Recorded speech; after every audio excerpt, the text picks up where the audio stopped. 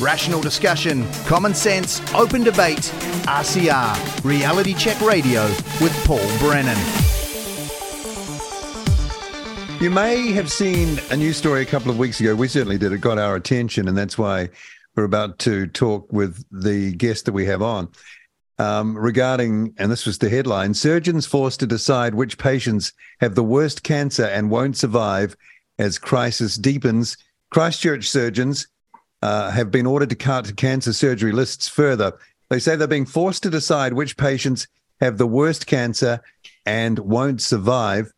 And one of those surgeons, speaking up at the time in the story, high-profile colorectal surgeon Frank Frizzell, he said cancer surgeries are being deferred. And here's a quote from him. It's about who has the worst cancer and who won't survive until next week without intervention. And Frank Frizzell joins us on Reality Check Radio. Frank, thanks for coming on. This sounds like a very serious situation. Serious enough for you to speak up, you and other surgeons. First of all, is that risky these days, actually saying something? Thanks, Paul. Yes, it is always risky to say something. You probably understand most government positions have gag clauses in their contract. And so you have to be pretty frustrated to be able to put things at risk to say things. But that said, we're now at that situation where we have tried to work with the system and we're not getting heard or appropriate responses. So the problem has focused on Christchurch because we're probably the first to speak out, but it's not a Christchurch alone issue. This is a national issue, and though the focus is on what's called planned care or elective surgery, specifically on the cancer patients, it is right across multiple areas of care, including not just cancer care, but also emergency care. You probably saw the article last week that was on the media about ambulances up north driving around the hospital waiting to be able to deliver patients because the emergency rooms had no facilities to deal with them. You're probably aware of the media flush today about what's going on in Southland, where radiation oncology, Otago in Southland, where radiation oncologists are not able to treat people because they don't have enough resources, enough staff, and that patients are being left untreated. So it's not just elective care, it's right across the whole spectrum, and it's not just Christchurch, it's right the way around the country, this problem. So the issue that brought this to a head was a group called anaesthetic technicians, which are the people that assist the anaesthetist in looking after you when you're asleep having an operation.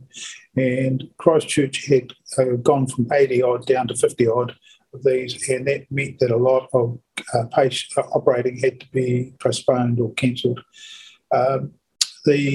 What brought it to a head is that we were only ever working at about 70% capacity out of COVID, and initially we were working at less because we were short of nurses, and at the end of last year the government changed the regulations around nurses coming in from overseas, and that really made a big step forward about trying to fix this hole with nurses.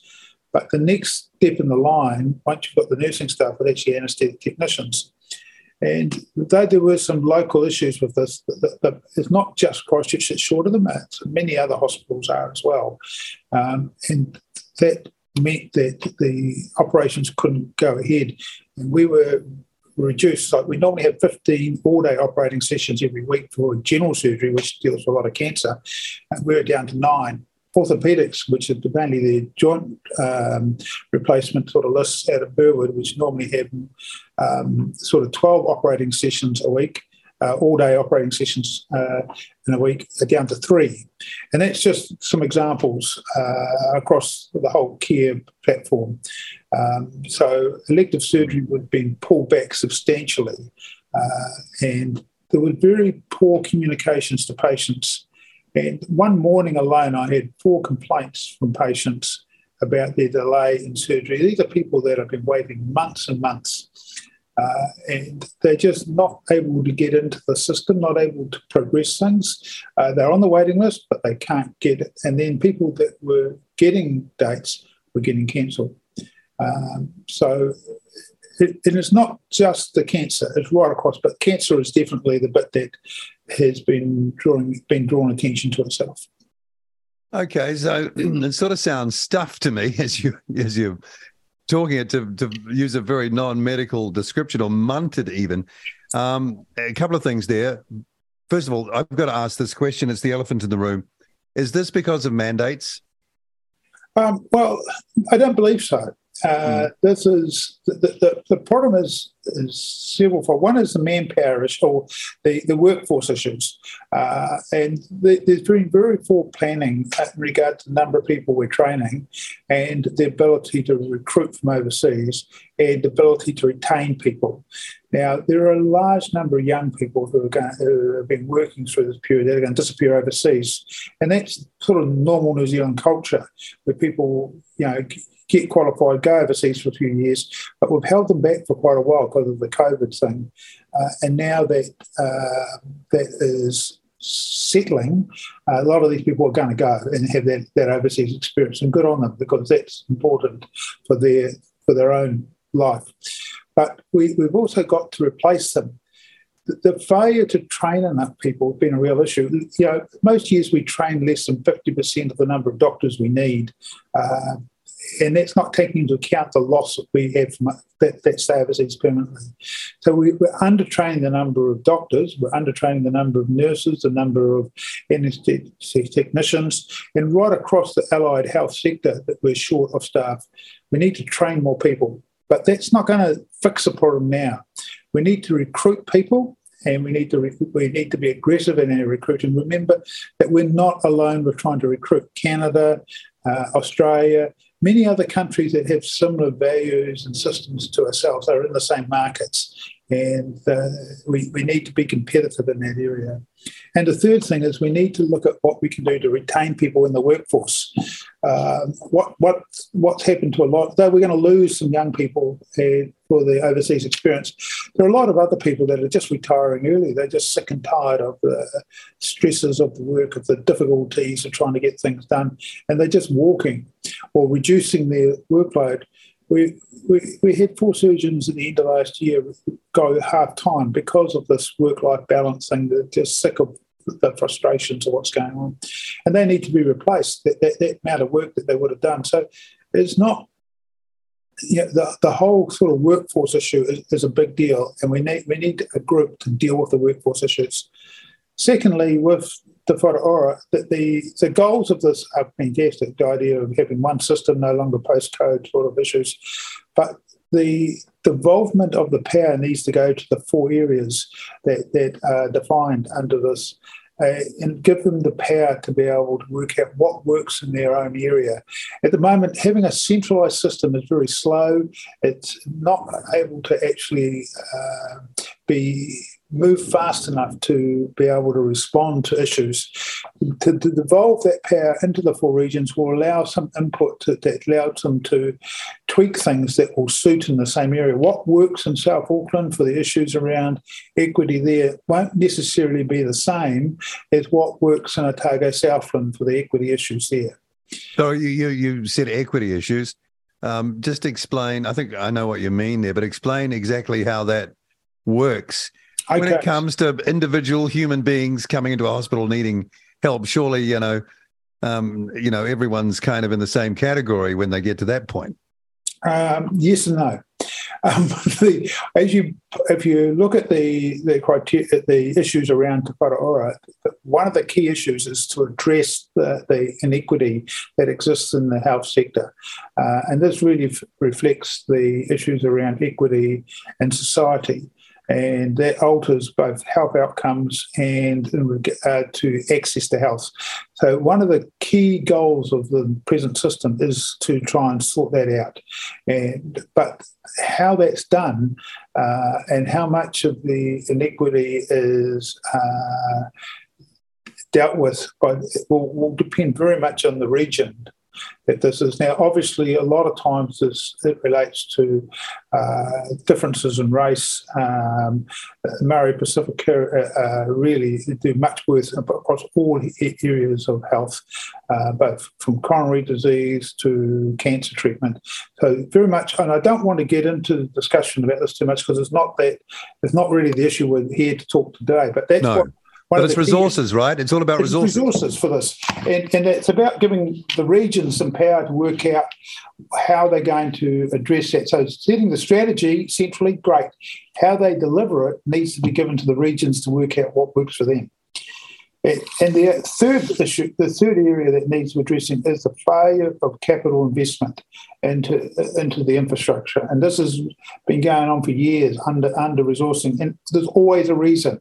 You know, there was a great the financial collapse from 2007, 2008. There was a Christchurch earthquakes. Now there's COVID. There'll be something else. You know, these are things that are just going to keep happening. They always will. What we've got to realise is that you can't wait till you've got the money to invest in health. You just have to invest in it. If you decide to build a new hospital now, it'll be 10 years before it actually happens, and by then we would have been through another cycle of some disaster. We actually need, and we will have had a change in government at least once, maybe twice, over that 10 years. We need the failure of the 3-year election cycle to actually invest in health is really disappointing, and we need to alter that. We need to think about things such as comprehensive cancer centres and various other initiatives that will deal with both equity and delivery of sector. And the fourth thing, you started me now. How many have you got, Frank? 4. The fourth thing is we need to use a whole of health approach. So it's recognising the public health sector is under able to deliver, that we need to consider the private sector and any other sector that's able to contribute to that. You probably realise that with COVID, we've had a major reduction in the amount of elective work done. And the result is that a lot of patients are turning up with acute. So if you don't have, for example, your gallbladder removed and you've got gallstones electively, you're going to end up eventually coming in acutely, and then you'll either get sorted or you get put back on the cycle to come round. But acute loads increased by about 30%. And that's got the space for that's got to come out of something. And there's no room to expand in the sector at the moment. So therefore, it's got to cut into elective services, which means that you're feeding back people not being done back into it, which are turning up acutely. So the problem just keeps getting worse. We need to break that cycle. And it was estimated both by the Planned Care Committee, which has now been disbanded, and by the committee in the UK, that we need to do about 1.3 times our normal workload for 5 years in order to close that gap. And people that are waiting that weren't treated over COVID for benign conditions and everything else. So that is not something that is when you're working at 50 to 70% capacity, instead of 1.3 times our normal workload, you can see why the problem is just getting worse and worse. Yeah, listening to you there, I mean, there's not much hope, actually, the way you lay that out, because there's so many layers to it, and they're all going in the wrong direction. So I'm just wondering, it almost sounds like the nation, in regards to this and the capacity issues, training issues, staff issues, the whole shebang needs to go onto some kind of war footing almost to deal with this. Now, the money is there, right? The money's available. They spent $1.3 billion on Transmission Gully. I mean, the money is out there to spend if it's serious enough. This sounds serious enough. So do we have the capacity to train the people that need to? I mean, presumably at one point we did because we had them. And if we haven't, how have we lost that? Well, for a long time, we've depended upon overseas doctors wanting to come and live here. We've trained less than half the number of doctors we need each year to replace those that are retiring and dying and leaving for overseas. So we've got that's not new, but it's heightened by the fact that we can't pull people from overseas so easily. Right. And we're no longer a competitive country when it comes to salaries and working conditions. So we have to get what from overseas. We're not getting the best. We're getting who wants to come. Oh. Yeah. Well, what about doing things from within? I presume before the overseas doctor sort of migration to here, we trained our own, and there were ways of people funding their training, and I guess there used to be bonding and things like that. I mean, we're going to have to go back to those days where we say, okay, no student loans, we'll train you, we'll pay for it, but you got to stay here for X amount of time. Look, that may be worth exploring, but the real issue is the actual lack of training spaces. It's not that if we look at the people who don't get into medical school, the level is so high now. There's a lot of very good people that often end up going to Australia if their family can afford it. So it's too hard. That we need to have more training spaces. That will affect this issue. We need more room. You probably realised earlier this year, and you can look it up if you want to, but it's well documented in the media that the medical schools offered to increase their numbers, but couldn't get an answer back from government in time to say yes or no for the year. There needs to be more attention, and it's not just doctors. Like we're talking about doctors here, but it's right across the sector. Anaestheticians, nurses, allied health, physiotherapists, pharmacists, the whole lot. Yeah, the speed of getting resources from government via the public service, I guess, that seems to be a reoccurring theme. And it's hard to know why that would be, given that any political party with a great outcome on health is going to have, popularity from that, you'd think. But that doesn't seem... And the fact that people are suffering doesn't seem to bother this system. What's going on there? Yeah, well, I don't know. I think that the difficulty is the election cycle encourages people to promise the world for 6 months and then deliver as little as they can for the next few years till they can promise the world again. It's been a bit sarcastic, obviously, but if you look at it, that's what seems to happen. We need a real focus on workforce, and we need it across the sectors, and it's really critical.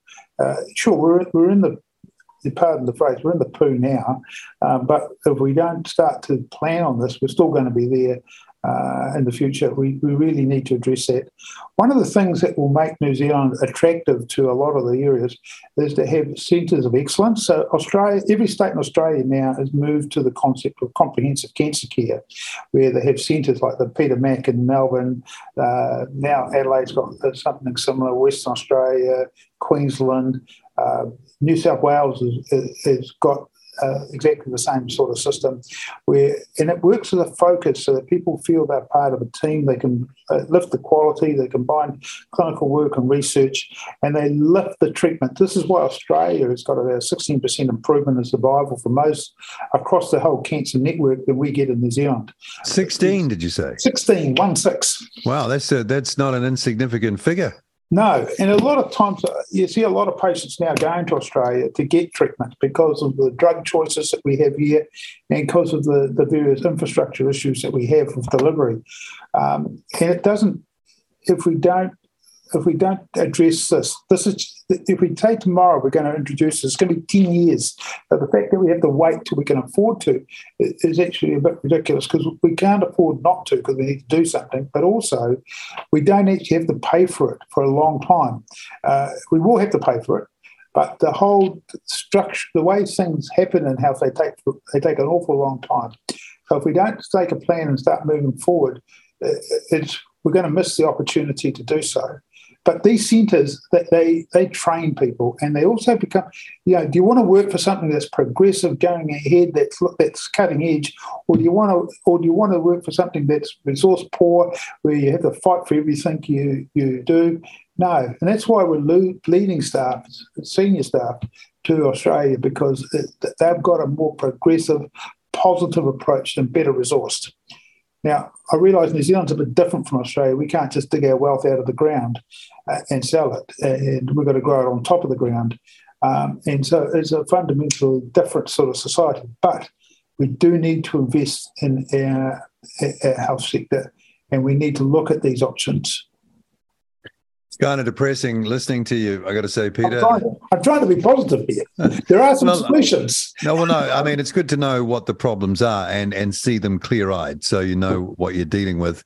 And I think people are just starting to understand that now with that story. And the way you've described it, it sounds like it needs a rebuilding of the system pretty well across the board, and it's going to take time. In the meantime, you're having to tell patients, people who are suffering, like mentioned in that story that we referred to at the start, that maybe they're not going to get timely treatment. And you mentioned also that there's a sort of a disconnect between the customer relations, I don't know what you call it, patient relations, and the institution in dealing with this. So it sounds like the worst of all worlds at the moment. It's election year.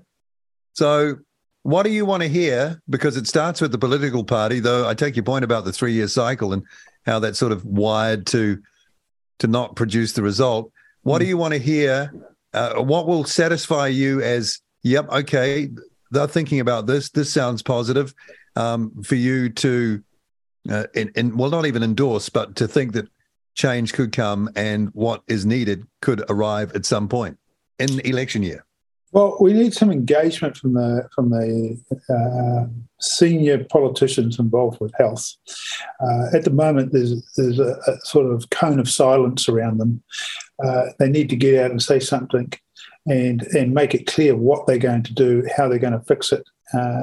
Waiting for Te Wharaora to deliver on this is it's like waiting for Christmas. It'll arrive one day, but we're trying to fix the problem. We're trying to deal with it now. The difficulty with health, it's a bit like insurance. You don't know what you've got till you need it. It's not like you can take it out for a drive when you buy a car and you can see where the rattles are and what tyres are flat. Your health, you don't know what you've got. And then you get sick and then you need it and you can't do anything about it. You've got to live with what you've got. What we're trying to do is give a very clear message. What we've got is not what we want. And it's not good enough for what we need. So it's really important that we don't wait till we all need it. The people that need it now are not getting what they thought they had. And they paid their taxes for. Let's never forget that. Yes, they did. And they thought that it would solve their problem. But now they're sitting out there.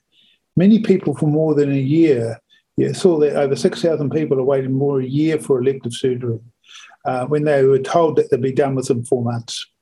I think this is it's disappointing. The gap between expectations that have been created and the ability to deliver is huge. And instead of it getting smaller, it's getting bigger.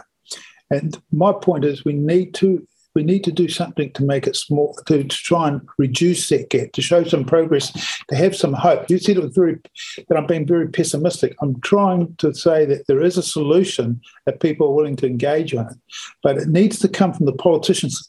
The people at the workforce that are on the front line are just busy shoveling one thing after another as fast as they can, trying to deal with the problem. But the real control of this problem is political, and that's where the answer have to come from. Yeah, that's sobering, considering the current government is of the working class. That was the whole point. The whole bloody point of it was so the average person could have security and the best. It's just all gone. You sort of can't write the script, really, can you? No, well, I think that it was COVID, no doubt, took the eye off, led to them taking their eye off the ball with health. But the problem wasn't good before that. And that's a fair enough point. But, if you're a professional in this business, you know that this could take your eye off the ball. And you know what could come of, the various scenarios can be mapped out that come from resources being thrown around in a turbulent time. It's like that wasn't even thought about. Look, you're quite right. And I think that the people that dealt with COVID and through the ministry did a great job. But there should have been some effort gone behind the scenes, because it's like when things are hard, you always know it's going to get better eventually. And that's the difficulty. When COVID was bad, they should have had a workforce working at how they're going to recover after COVID. And there doesn't seem to be any transparency that this happened. And if it did happen, well, they haven't delivered. So we do need some action on this, and we do need to try and get this back in alignment with where the supply of what we can deliver in the public sector and demand, what patients need to be able to participate and enjoy their life, are better matched than what we've got today.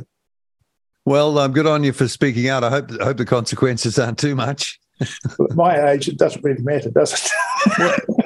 Is that the thing? You can only really speak out about something like this if you haven't got much, or whatever stage of life you're at, to lose necessarily. You don't have a 40 or 50-year career ahead of you. You don't want to rock the boat, but someone in your situation can. I think that you do get it. It's not because other means of communication weren't right. No, I'm sure. Yeah. It was because this is an expression of immense frustration. The failure of successive sort of attempts. The previous Minister of Health, who did very little. Who was the previous minister? It was Little, was it? Yes. Oh, him. Oh, right. Okay. Yes. He noted it was just failure to engage in things. And the new minister, one has to give her the due. She's just arrived in the job, and like being passed a hot potato, it's very, very awkward. And no doubt she's trying to get to grips with this, but she needs to come out and say things. She is a doctor, though, isn't she? She's actually a medical person. Am I correct? That hopefully will be helpful, but we've had other doctors in that role in the past that haven't necessarily been a benefit. In fact, some of the best people we've had in there in the past have been things like lawyers and that sort of thing. It relates to the people's skill at managing things, not necessarily the fact you've got a medical qualification. Right. Okay. Well, Surgeon Frank Frizzell, thank you for coming on Reality Check Radio and giving us a reality check. That certainly is one. And maybe we'll talk again and we'll watch to see what happens. And people who are thinking about how they vote and what policies they're looking out for can factor this now in very strongly to their thinking. So thank you for that. Thanks, Paul. RCR with Paul Brennan. Reality Check Radio.